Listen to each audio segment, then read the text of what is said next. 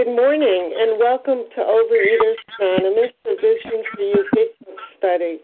My name is Kathy Kay and I am a recovered compulsive overeater. Today is Thursday, October 23rd, 2014.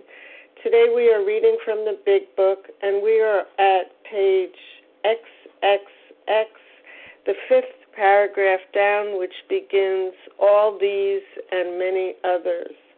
Today's readers are Michelle K. on the 12 Steps, Janice M. on the 12 Traditions, and reading the text are Susie K., Anita J., and Elaine B. The reference number for yesterday, Wednesday, October 22nd, is 6974. OA Preamble. Overeaters Anonymous is a fellowship of individuals who through shared experience, strength, and hope are recovering from compulsive overeating. We welcome everyone who wants to stop eating compulsively. There are no dues or fees for members. We are self-supporting through our own contributions, neither soliciting nor accepting outside donations. OA is not affiliated with any public or private organization, political movement, ideology, or religious doctrine. We take no position on outside issues. Our primary purpose is to abstain from compulsive eating and to carry the message of recovery through the 12 steps of OA to those who still suffer. Our sole purpose, OA's fifth tradition states, each group has but one primary purpose, to carry its message to the compulsive overeater who still suffers. At A Vision for You Big Book Study, our message is that people who suffer from compulsive overeating can recover through abstinence and the practice of the 12 steps and 12 traditions of Overeaters Anonymous. I will now ask Michelle K. to read the 12 steps. Good morning. Thank you. This is Michelle K., full of gratitude this morning for everybody out there on the line. The 12 steps. 1. We admitted we were powerless over food, that our lives had become unmanageable. 2. Came to believe that a power greater than ourselves could restore us to sanity. 3. Made a decision to turn our will and our lives over to the care of God as we understood Him. 4. Made a searching and fearless moral inventory of ourselves. 5. Admitted to God, to ourselves, and to another human being the exact nature of our wrong. 6. We're entirely ready to have God remove all these defects of character. 7. Humbly asked Him to remove our shortcomings. 8. Made a list of all persons we had harmed and became willing to make amends to them all. 9. Made direct amends to such people wherever possible, except when to do so would injure them or others. 10. Continued to take personal inventory, and when we were wrong, promptly admitted it. 11. Sought through prayer and meditation to improve our conscious contact with God as we understood Him, praying only for the knowledge of His will for us and the power to carry that out. 12. Having had a spiritual awakening as a result of these steps, we tried to carry this message to compulsive overeaters and to practice these principles in all our affairs. Thank you, Michelle K. And Janice M., would you read the 12 traditions for us? Yes, thank you, Kathy K. My name is Janice M. I am a grateful, recovered, compulsive overeater. The 12 traditions of Overeaters Anonymous. 1. Our common welfare should come first.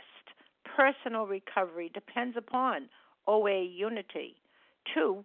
For our group purpose, there is but one ultimate authority, a loving God, as He may express Himself in our group conscience.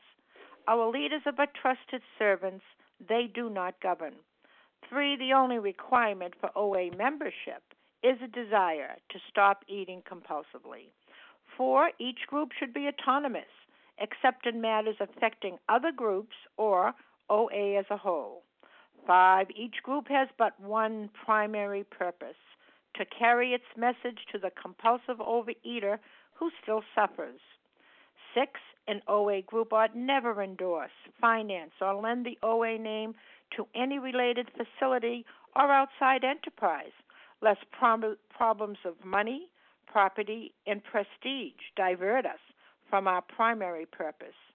7, every OA group ought to be fully self-supporting, declining outside contributions. 8, Overeaters Anonymous should remain forever non-professional, but our service centers may employ special workers.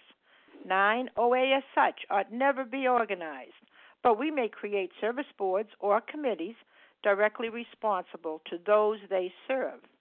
10, Overeaters Anonymous has no opinion on outside issues, hence the OA name ought never be drawn into public controversy. 11, our public relations policy is based on attraction rather than promotion. We need always maintain personal anonymity at the level of press, radio, films, television, and other public media of communication. And 12, anonymity is the spiritual foundation of all these traditions, ever reminding us to place principles before personalities. Pass. Thank you, Janice M. How our meeting works. Our meeting focuses on the directions for recovery described in the Big Book of Alcoholics Anonymous. We read a paragraph or two from the literature, then stop and share in what was read. Anyone can share, but we ask that you keep your sharing to the topic and literature we are discussing, and that you keep your share to approximately 3 minutes. Singleness of purpose reminds us to identify as compulsive overeaters only. Our abstinence requirement for moderators is 1 year, and for readers is 6 months. There is no abstinence requirement for sharing on topic. This meeting does request that your sharing be directly linked to what was read. We are sharing what the directions in the Big Book mean to us. To share, press star 1 to unmute. Once you are done sharing, let us know by saying pass. Press star 1 to mute your phone. In order to have a quiet meeting, everyone's phone except the speaker should be muted. Today we resume our study of the Big Book on page XXX, paragraph 5, which begins all these and many others. And I will ask Susie K. to read the first 2 paragraphs. Good morning. Can you hear me, Kathy? Yes, I can. Oh, good, good. Susie K. here, recovered compulsive overeater in Maine. All these and many others have one symptom in common. They cannot start drinking without developing the phenomena of craving. This phenomena, as we have suggested, may be the manifestation of an allergy which differentiates these people and sets them apart as a distinct entity. It has never been, by any treatment with which we are familiar, permanently eradicated. The only relief we have to suggest is entire abstinence. This immediately precipitates us into a seething cauldron of debate. Much has been written pro and con, but among physicians, the general opinion seems to be that most chronic alcoholics are doomed. So, I am very grateful this morning that I have found a solution to my problem, to those foods that I'm addicted to. I first have had to identify what they are, and then I had to separate myself from them, from sugar, from flour, from things containing those ingredients, and I have to be entirely abstinent in order to be free from them. And again, I'm really grateful that I have found a spiritual solution to my problem, which I need as a chronic overeater.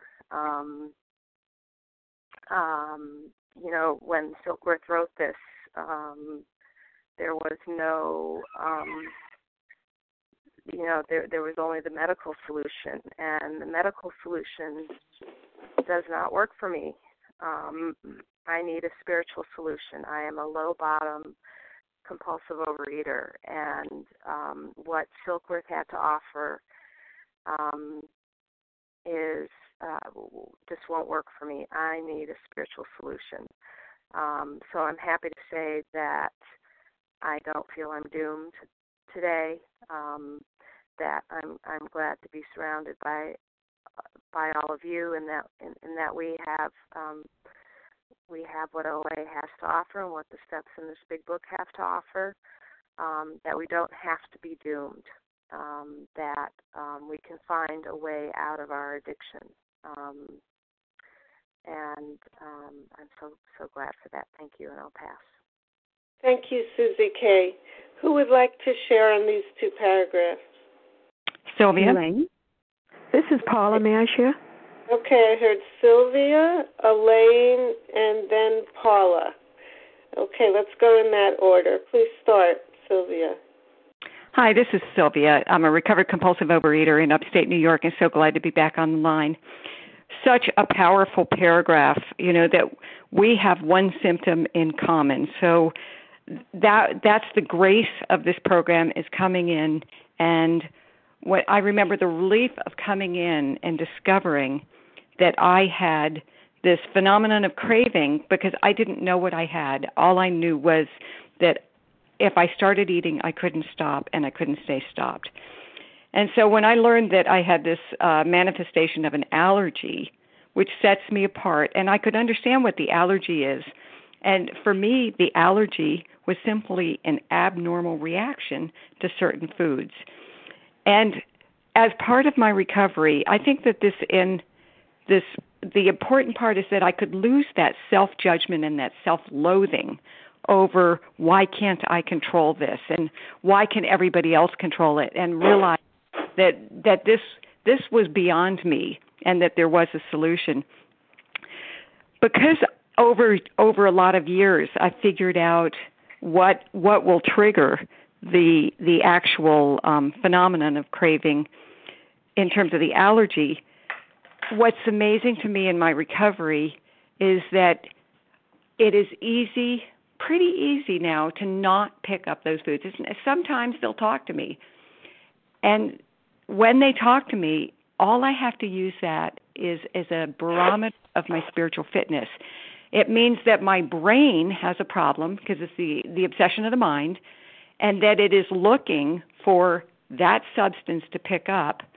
And so if I don't want to set off that allergy, I have to go back and work my program, reconnect to God, and deal with my mind. So what I love about being recovered now is that I don't have to judge myself. I can simply use that as information of if I'm walking down an aisle and I'm looking in a bakery case or something, or I'm diverting towards the chip aisle, all I have to do now is, like early on, go, what's going on, and deal with it right then. Usually it starts with a call to my sponsor because I need to not set off the allergy in the first place. And it's a freedom that I've never known before. I am in a high-stress time. I'm actually running for a political office right now, and it is ample opportunity to be crazy. I have been so grateful for this program every day that I'm doing this in recovery. And with that, I pass. Thank you. Thank you, Sylvia. Elaine, please go ahead.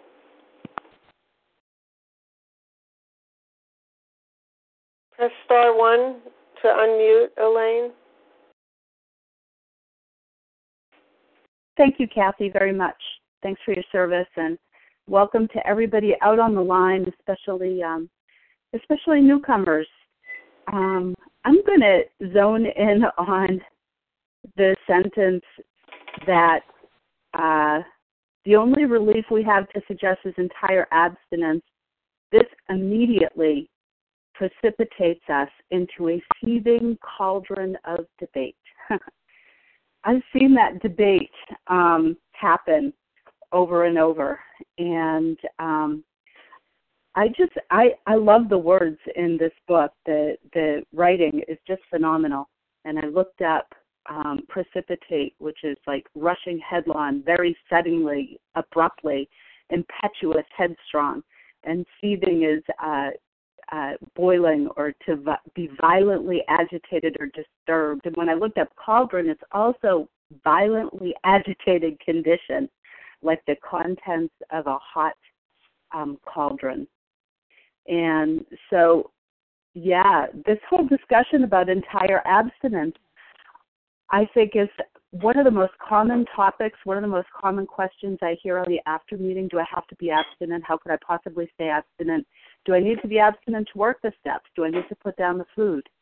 Can I work the steps and stay, where I pick up, just a little here and a little there, and I don't gain weight, and it's okay, and extra bites and licks and tastes, and, am I still abstinent? Am I still working my program? Am I still okay? Am I okay with God? One of the things my sponsor always says to me is, you may do something and think you're okay, and then do something and think you're okay, and then all of a sudden you're not. And another thing I hear often at my home face-to-face meeting is, if you ever resent me, you may not eat over it today, you may not eat over it tomorrow, but you will eat over it. And so the simple solution that's found in this book, we'll talk about the solution in the next paragraph that we read, is, for me, I've ceased fighting anything and everyone. I am not in the debating society. So I don't want to get into frothy emotional appeal or violently agitated or disturbed when I talk about the question of abstinence. What I know for me is that this book seems to clearly state that I need to put the food down. And when I put the food down and worked all the other instructions that are very clear in this book, I entered into a place of peace and sanity. And when I was agitated, even violently so, which is a lot more rare these days, I know what to do with it. I don't have to fight. I have tools I can pick up, so I don't need over resentments. I have other things I can do, just as was previously shared. If the food starts shining to me, something's going on.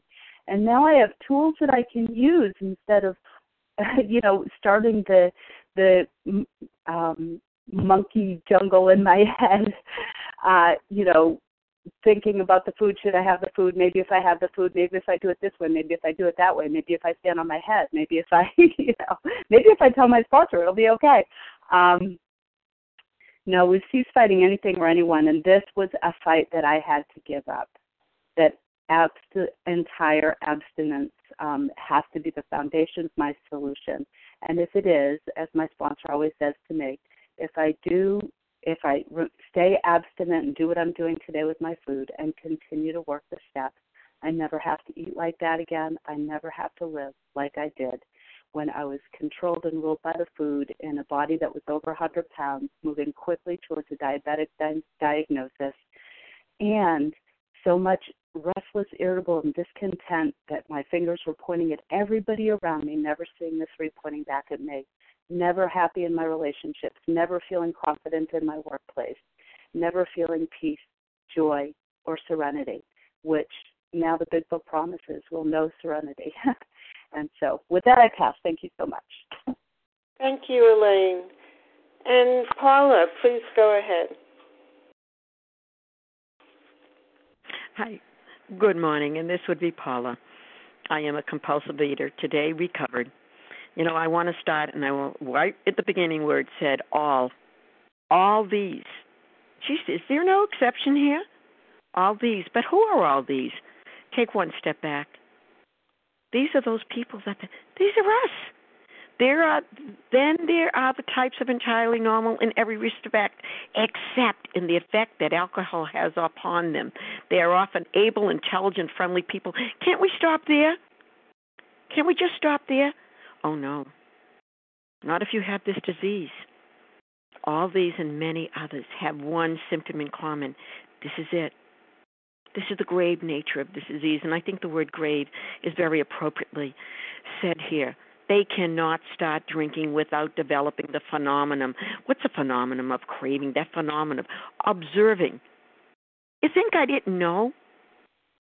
Could I fool myself? Oh, self, this isn't going to happen this time. Every time.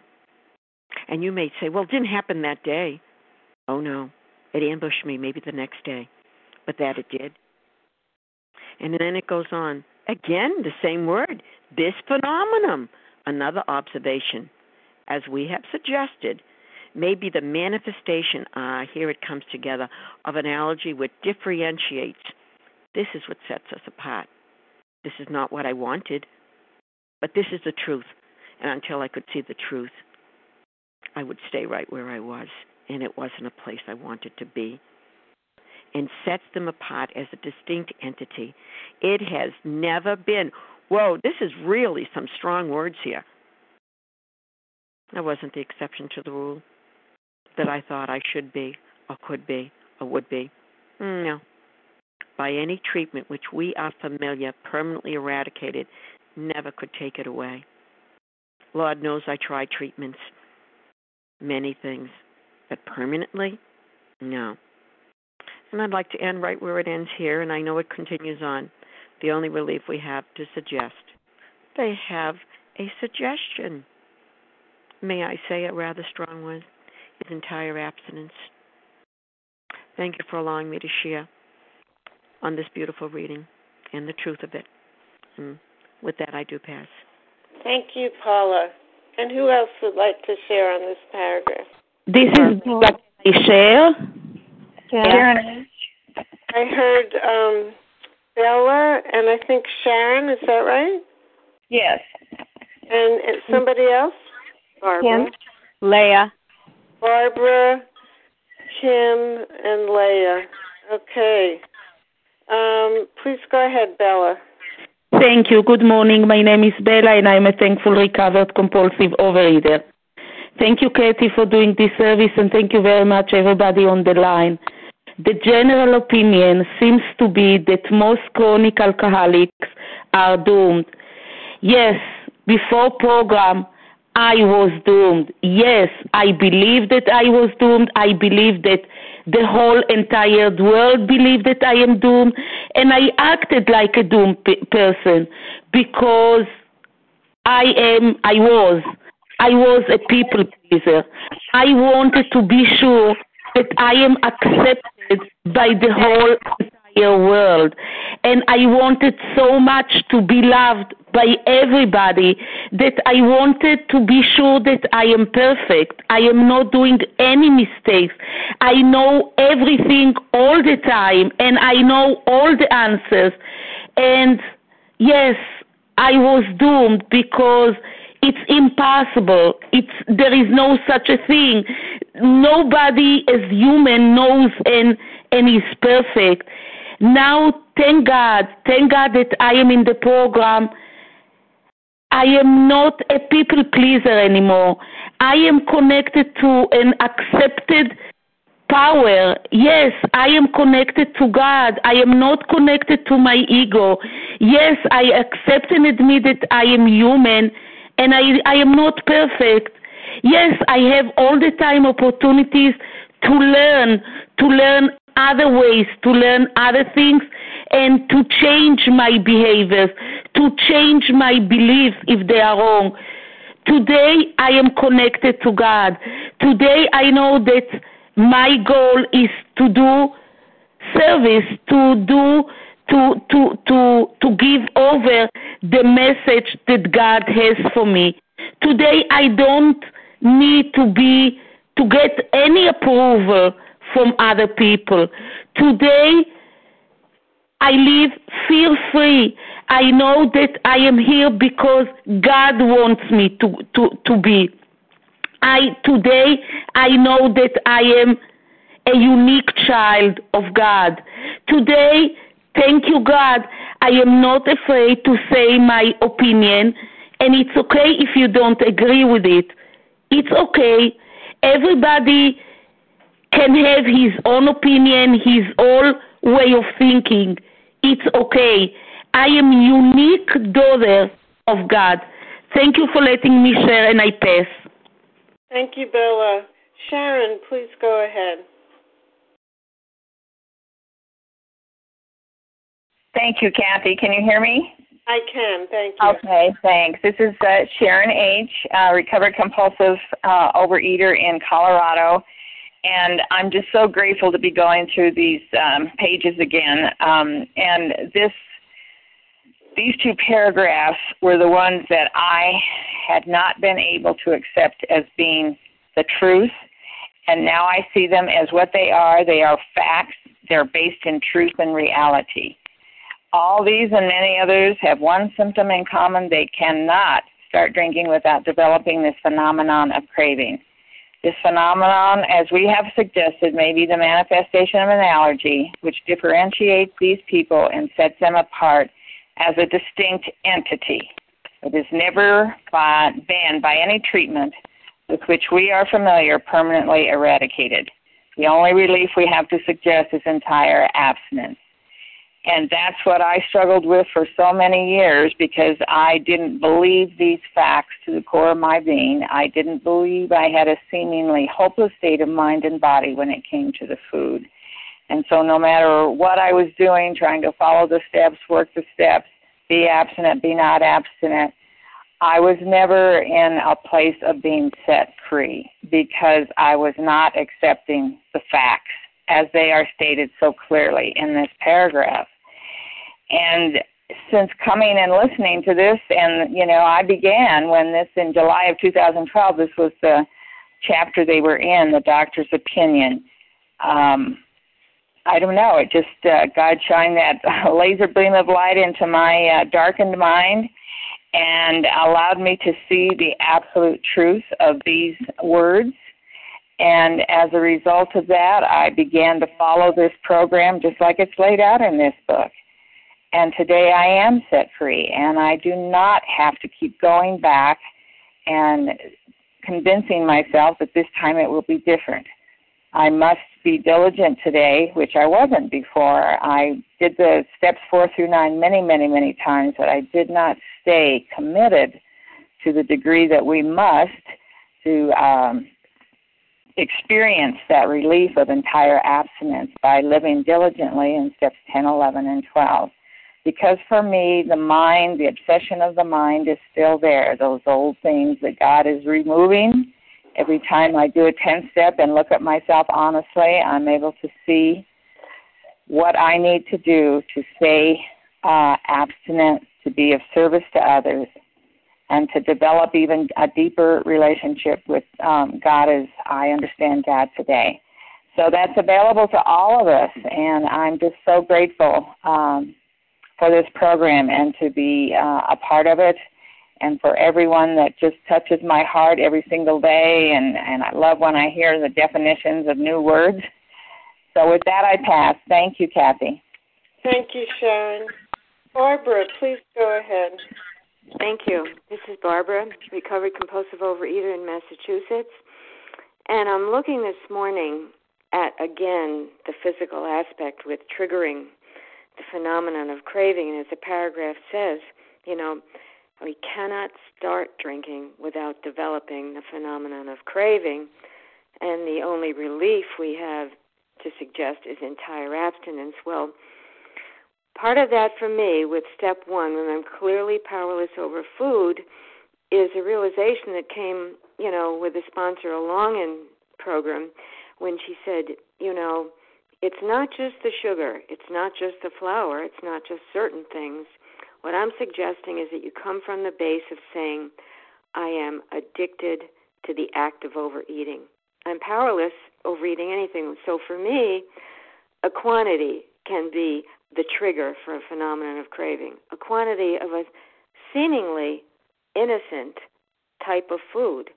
That was a key for me in my ability to commit and sustain entire abstinence. And knowing that that's really just the launching pad, as it says in some of the AA literature, it's a launching pad. The abstinence gets me into the steps, clears that brain, gets me into this state of the physical rehabilitation so I can, as it says in this doctor's opinion, understand and accept the 12-step way of life and the working of the program as the book develops it. Thank you, and I pass. Thank you, Barbara. And Kim, please go ahead. Thank you, Kathy. Good morning, all. My name is Kim G., and I'm a recovered compulsive overeater from South Jersey. the seething cauldron of debate. You know, what they were referring to back in the 30s is there was something called a temperance society for alcoholics. Because the belief was not that these guys, the problem is that they drink. The problem is they get drunk. And if we can teach them to drink moderately, then the problem will go away because the problem is they're drunk. Doesn't that sound kind of similar to like a lot of conventional diet programs? You know, if you count points and you count calories, the problem isn't that you eat, the problem is that you overeat. You know, and unfortunately we even see that in food rehabs today, where they get the people, you know, stable, and then they ask them to introduce a slice of this or a sliver of that and learn to eat it moderately. So that was the seething cauldron of debate they were talking about. But you have to say, Overeaters Anonymous is only one of 18 food 12-step programs. And why is that? Why do we have to have, or why are there 18 food-step programs? Because we have this seething cauldron of debate about what abstinence is. What is abstinence? And we're fighting over that. And it's very clear in the big book, it's very clear in this chapter, is what is abstinence? Abstinence is abstaining from those foods and those food behaviors that create the phenomenon of craving, period. And we might have different ones. I'm hearing people talk about their specific foods and behaviors that create the phenomenon of cravings. That's true for them. It may not be true for me. But what we need to be united on is whatever that is for each individual, we are only abstinent if we are refraining 100% from those foods and those food behaviors that create the phenomenon of craving. And one of the things that I find that is very confusing is that people think that a food plan and abstinence are the same thing, and they are not. Abstinence has to do with, are you abstaining 100% from those foods and those food behaviors that create the phenomenon of craving? Abstinence is black and white. If you are abstaining, you are abstinent. If you are partaking in any of the foods or food behaviors that you are create the phenomenon of craving, then you're not abstinent. Now, what is a food plan? A food plan is those boundaries and limitations around the foods that you do eat. And that's going to change. It's going to change if we're pregnant. I just found out I'm postmenopausal last week, so I might have to change things in my food plan. But if we're working nights, and then we change the day work. But if we're training for a marathon, and then we get a job working 12 hours a day in front of a computer, our food plan is going to change over our lifetime. What is not going to change is our abstinence. Because once a food creates the phenomenon of craving, we can never have that food again. Once we recognize the behavior creates that food, that phenomenon of craving, we cannot participate in that behavior ever again. That is what we need to be united on. That is what this big book is talking about. And the cauldron of debate of what food plan are you on, and, you know, do you fit into this category, works against us. I want you to 100% abstain from those foods that create the phenomenon of craving in you, because I want you to be able to do that so that you can work the steps. It does not need to agree or align with what my abstinence is. But if we don't get clear on the difference between abstinence and a food plan, we're confusing the newcomer. We're confusing the newcomer. So let's all get united on what this paragraph is saying. Entire abstinence is abstaining from those foods and those food behaviors that create the phenomenon of craving in each individual. And with that, I pass. Thank you, Kim. And Leah, please go ahead.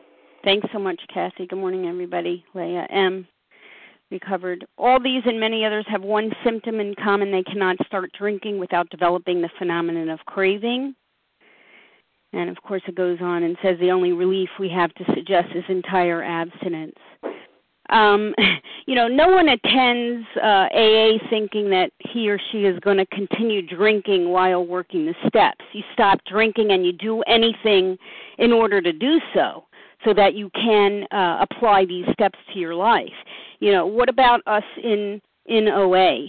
Is that OA's message that we stop compulsive overeating, do anything to stop compulsive eating so that we can apply these steps to our lives?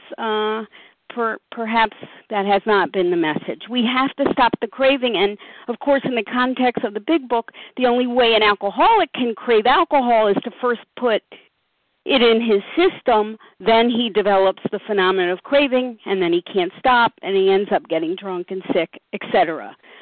So, obviously when you and I, as compulsive overeaters, crawl our way into our OA meetings, it is more complicated to identify those binge foods because it is an individual matter. However, it is a task that needs to be done. We first have to recognize we have this physical allergy. I had to realize that I am bodily and mentally different from most people pertaining food, and I had to refrain from compulsive overeating.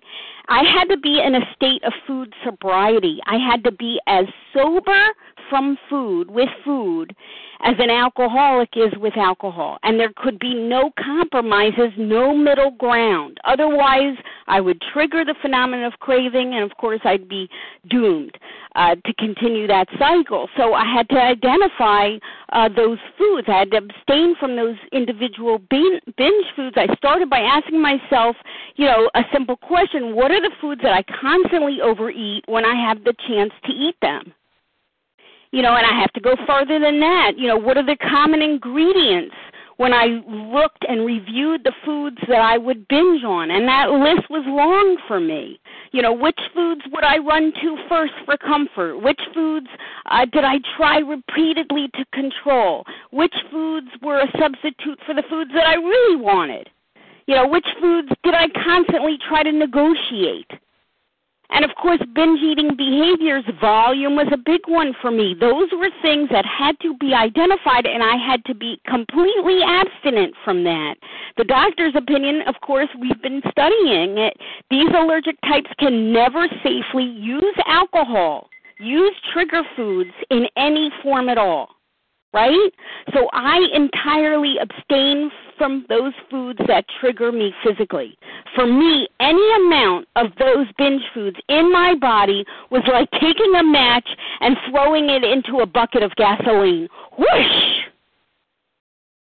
I can't safely eat them or use them in any form at all. And that was true when I began this recovery process in 87, and it's true today in 2014, and additional foods have been added. Now, of course, I have a second problem, and that's the mental obsession, and what do we do about that? That's what the rest of the steps are for, but first we have to stop compulsively overeating. We have to have entire abstinence, and with that, I pass. Thanks. Thank you, Leah. And I'd like to just make one more comment to this wonderful set of shares. It's Kathy, a recovered compulsive overeater.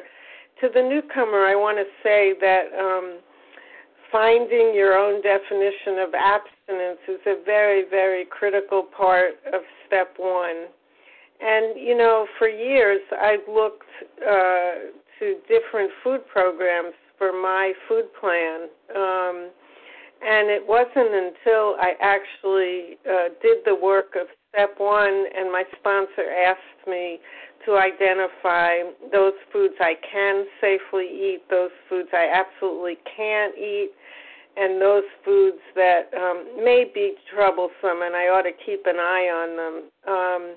And then to work with a nutritionist to figure out the plan of eating that would stay within the boundaries of what I identified and prevent me from any kind of compulsive behavior around eating. So it's such a critical step in getting going on the step work that we're committed to here. And with the help of a sponsor and fellow travelers, it can become the mainstay of our sobriety. Okay, I'm going to ask now that Anita J. read the next two paragraphs, please, down to where it says, with no return to alcohol.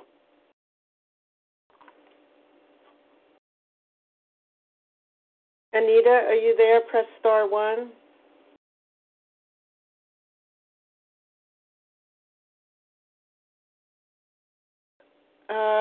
Let's see. Anita, I guess you're having trouble with your phone. How about Elaine B? Can you read for us, Elaine? Can you hear me? Yes. There's some Yes, issue with R1, Kathy. Yeah. Oh, okay. Kathy, can you hear me now? Oh, yeah, Elaine, that's great. Thank you. I'm sorry. Please go ahead. Where am I reading from? Would you be able to read because Anita can't get unmuted? Sure. And where am I starting? Kathy? Oh, is that Anita? I'm so sorry. I don't know what's going on with my phone, but it's not going to make me eat. Is it too late? No, go ahead, Anita, and thank you. All right. I'm so sorry. I'm powerless over everything, including my cell phone. Apparently others are having trouble, too, so don't worry. This is Anita J. Recovered. This was a test. I'm still recovered. Compulsive overeater in Massachusetts. Grateful to break through here and say and read these paragraphs. What is the solution? Perhaps I can best answer this by relating one of my experiences. About 1 year prior to this experience, a man was brought in to be treated for chronic alcoholism. He had but partially recovered from a gastric hemorrhage and seemed to be a case of pathological mental deterioration. He had lost everything worthwhile in life and was only living, one might say, to drink. He frankly admitted and believed that for him there was no hope. Following the elimination of alcohol, there was found to be no permanent brain injury. He accepted the plan outlined in this book. 1 year later, he called to see me, and I experienced a very strange sensation. I knew the man by name and partly recognized his features, but there all resemblance ended. From a trembling, despairing, nervous wreck had emerged a man brimming over with self-reliance and contentment. I talked with him for some time, but was not able to bring myself to feel that I had known him before. To me, he was a stranger, and so he left me. A long time has passed with no return to alcohol. You know, I think a person has to buy into this, buy in that as a compulsive overeater, we are as seriously sick as this man. And that never happened until January of 2014 when I was led to this Vision for You, right when we were reading the doctor's opinion. And by the time we finished the doctor's opinion for the first time, I knew that I was hopeless. There's nothing I could do about that first bite, nothing. And so this time, now recovered, thank you, God, I buy in totally. I feel, am I kidding here? Pathological mental deterioration. Isn't that what I was afraid of my whole life? Something was wrong with me. In college, I took abnormal psych as a freshman. They don't like freshmen to take it, but I fooled them. I told them how mature I was. They bought in. And I was trying to find out what was wrong with me. I was looking in the wrong bookstore. And he had lost everything worthwhile in life and was only living, one might say, to drink. And I thought, well, I haven't lost everything, but I had. I had dreams based on what? Like a fantasy, the movies, whatever. It was all based on, they were gone. They were gone because it wasn't happening. The players in my life were not performing. And so I can see now, I buy in that my soul had lost everything. And that I couldn't wait every night when I finally had some peace and quiet to eat. My husband would say, "Are you coming up?" "I will in a while," says I. I mean, I am this person. I am, and I am changing. It's just I wanted to say one thing, and that is this food plan I'm on is the slowest for weight loss because that's not the point anymore. Of course I'm losing. I need to keep losing. But for the first time in my life, I realized something. I am comfortable inside my own skin. My God. I could be as slim as a size 8 or a 10 or whatever it was at one point. I still wasn't good enough. I wasn't good enough. And now I know I'm a child of God. I hope people are really listening to this doctor's opinion. I want everybody to feel this way. We're supposed to feel this way. And with that, I pass. Thank you, Anita. Before we go forward, I just want to tell people if you're having trouble unmuting, the best thing you can do is hang up and dial in again. And that suggestion came from Melanie, who's our technical consultant on this line. Thank you, Melanie. Okay, who would like to share? This is Larry. Monica. Okay, Larry and then Monica. Go ahead, Larry. Good morning, Kathy. Larry K. from Chicago, recovered compulsive overeater. I'll just share briefly on this that, what we read here is, what strikes me so specifically is the change. This whole program is about change. And here was a guy that, was so dramatically enslaved, imprisoned by his disease. And then, through a process of action, because this program is a process of action, right? It's not a program or a process of assimilation and contemplation and thinking about it. Those are all good. Those are all great things. There's nothing wrong with it. But if you're going to have a change, like this guy had a change, where Dr. Silkworth couldn't even recognize this guy anymore. People couldn't recognize me, the people that knew me. And it wasn't just the physical. That's the least of it. Sure, that's the stuff that, people notice, that your physical packaging they notice. But it's the person. It's deep down in your soul. How have you changed in terms of your integrity and, like someone was saying, feeling comfortable in their own skin, perhaps for the first time? Of course you're going to present to the world a different person, and people are going to notice that.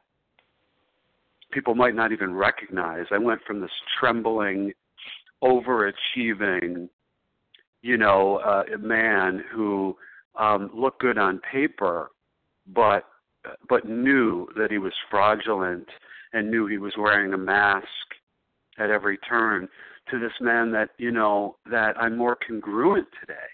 And that's what Dr. Silkworth saw in this guy. And that's what this practical program of action will do for you, is it will do the same thing for me. I'm nothing special. It'll change you sufficient to arrest this disease and to allow you to be all that God intended you to be. Whatever the God is of your own understanding, it doesn't matter. So, very grateful. Thank God for Alcoholics Anonymous. It saved my life. With that, I'll pass. Thank you, Larry. And Monica, please go ahead.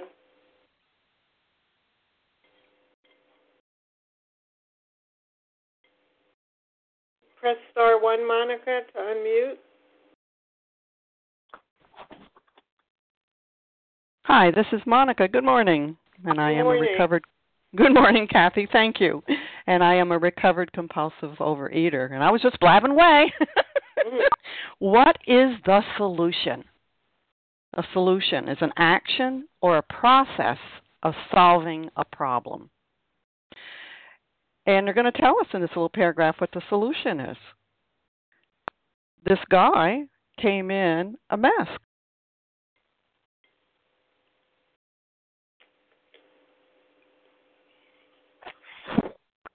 We lost you, Monica. Press *1 again. Can you hear me? Can you hear me now? Can you hear me now? Okay. Yeah. All right. So what is the solution?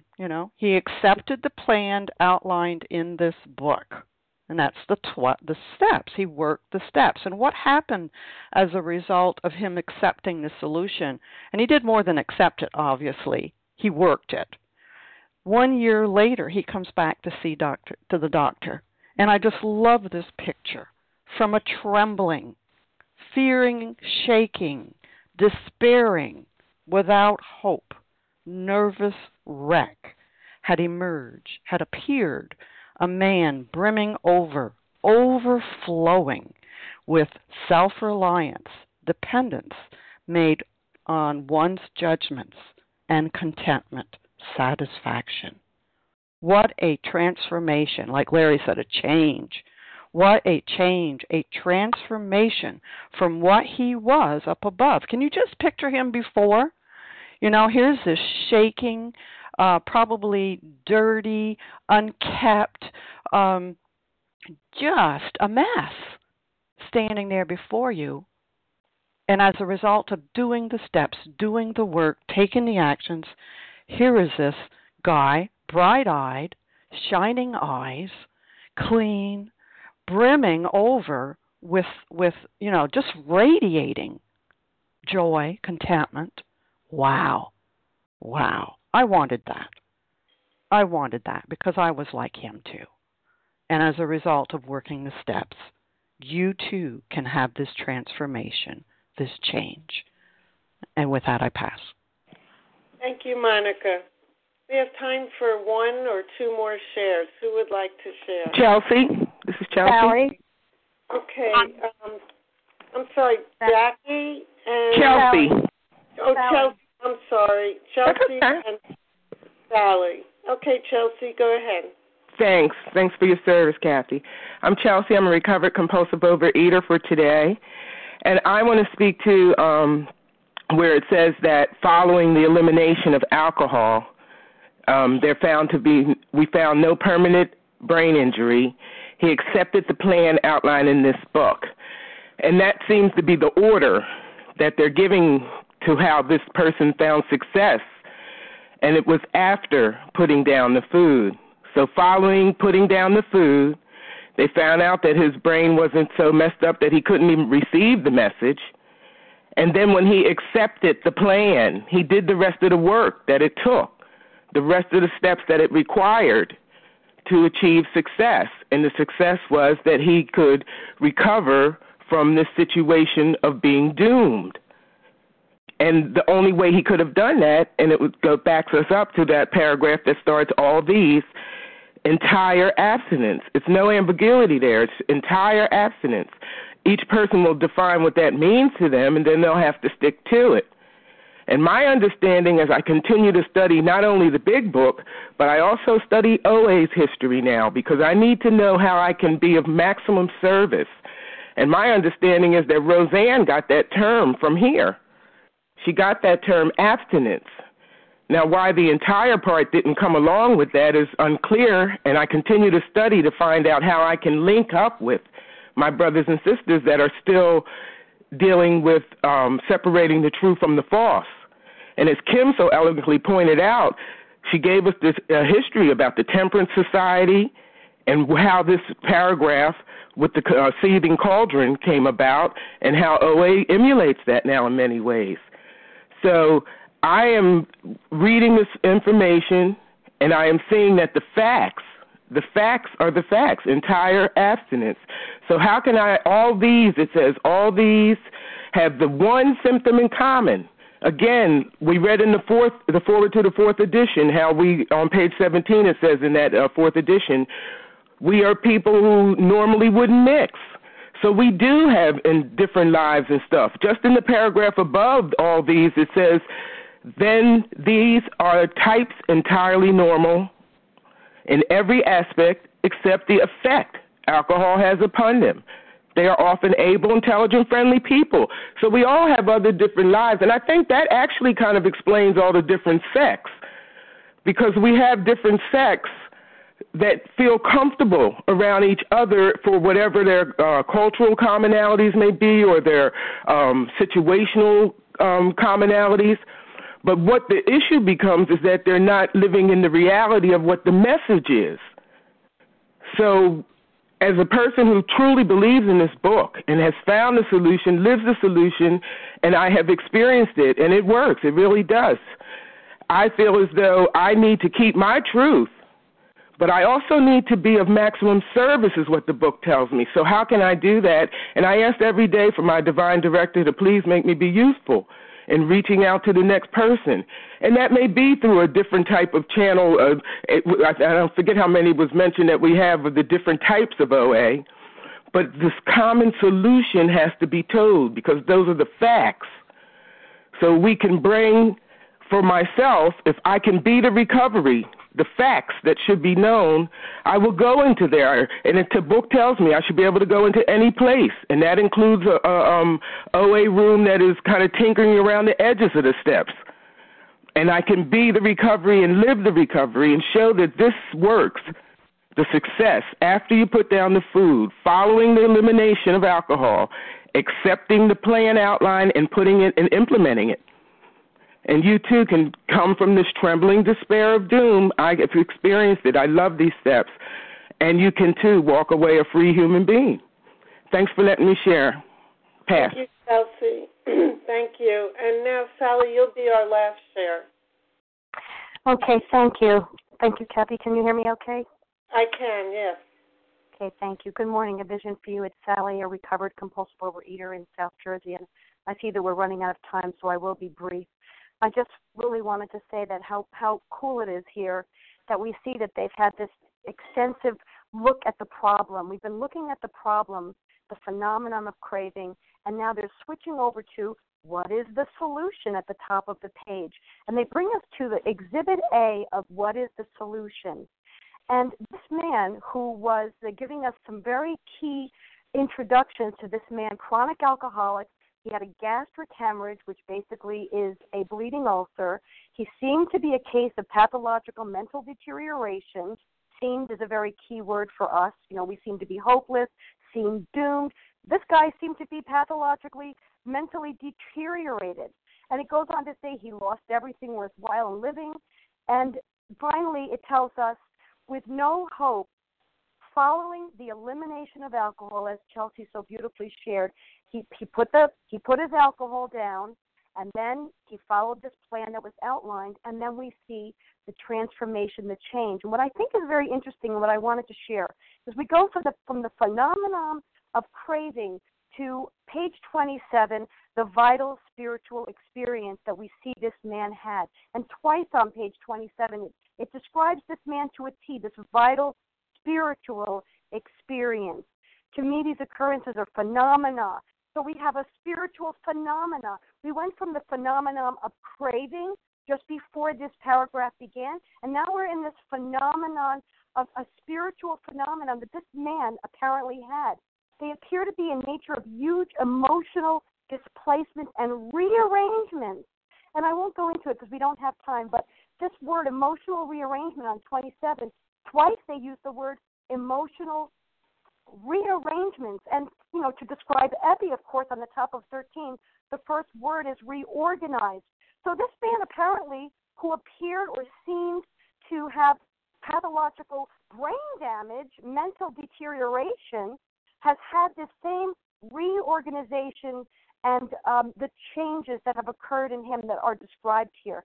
Thanks for letting me share that. With that, I pass. Thank you, Sally. It's now time to close the meeting. Thank you to everyone who has shared. We will now close with the reading from the Big Book on page 164 and then say the Serenity Prayer. Elaine B., would you please read A Vision for You? Our book is meant to be suggestive only. Sure, Kathy. Can you hear me? Yes. Thank you. Okay, great. Our book is meant to be suggestive only. We realize we know only a little. God will constantly disclose more to you and to us. Ask Him in your morning meditation what you can do each day for the man who is still sick. The answers will come if your own house is in order.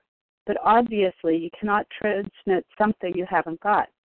See to it that your relationship with Him is right, and great events will come to pass for you and countless others. This is the great fact for us. Abandon yourself to God as you understand God. Admit your faults to Him and to your fellows. Clear away the wreckage of your past. Give freely of what you find and join us. We shall be with you in the fellowship of the Spirit, and you will surely meet some of us as you trudge the road of happy destiny. May God bless you and keep you until then.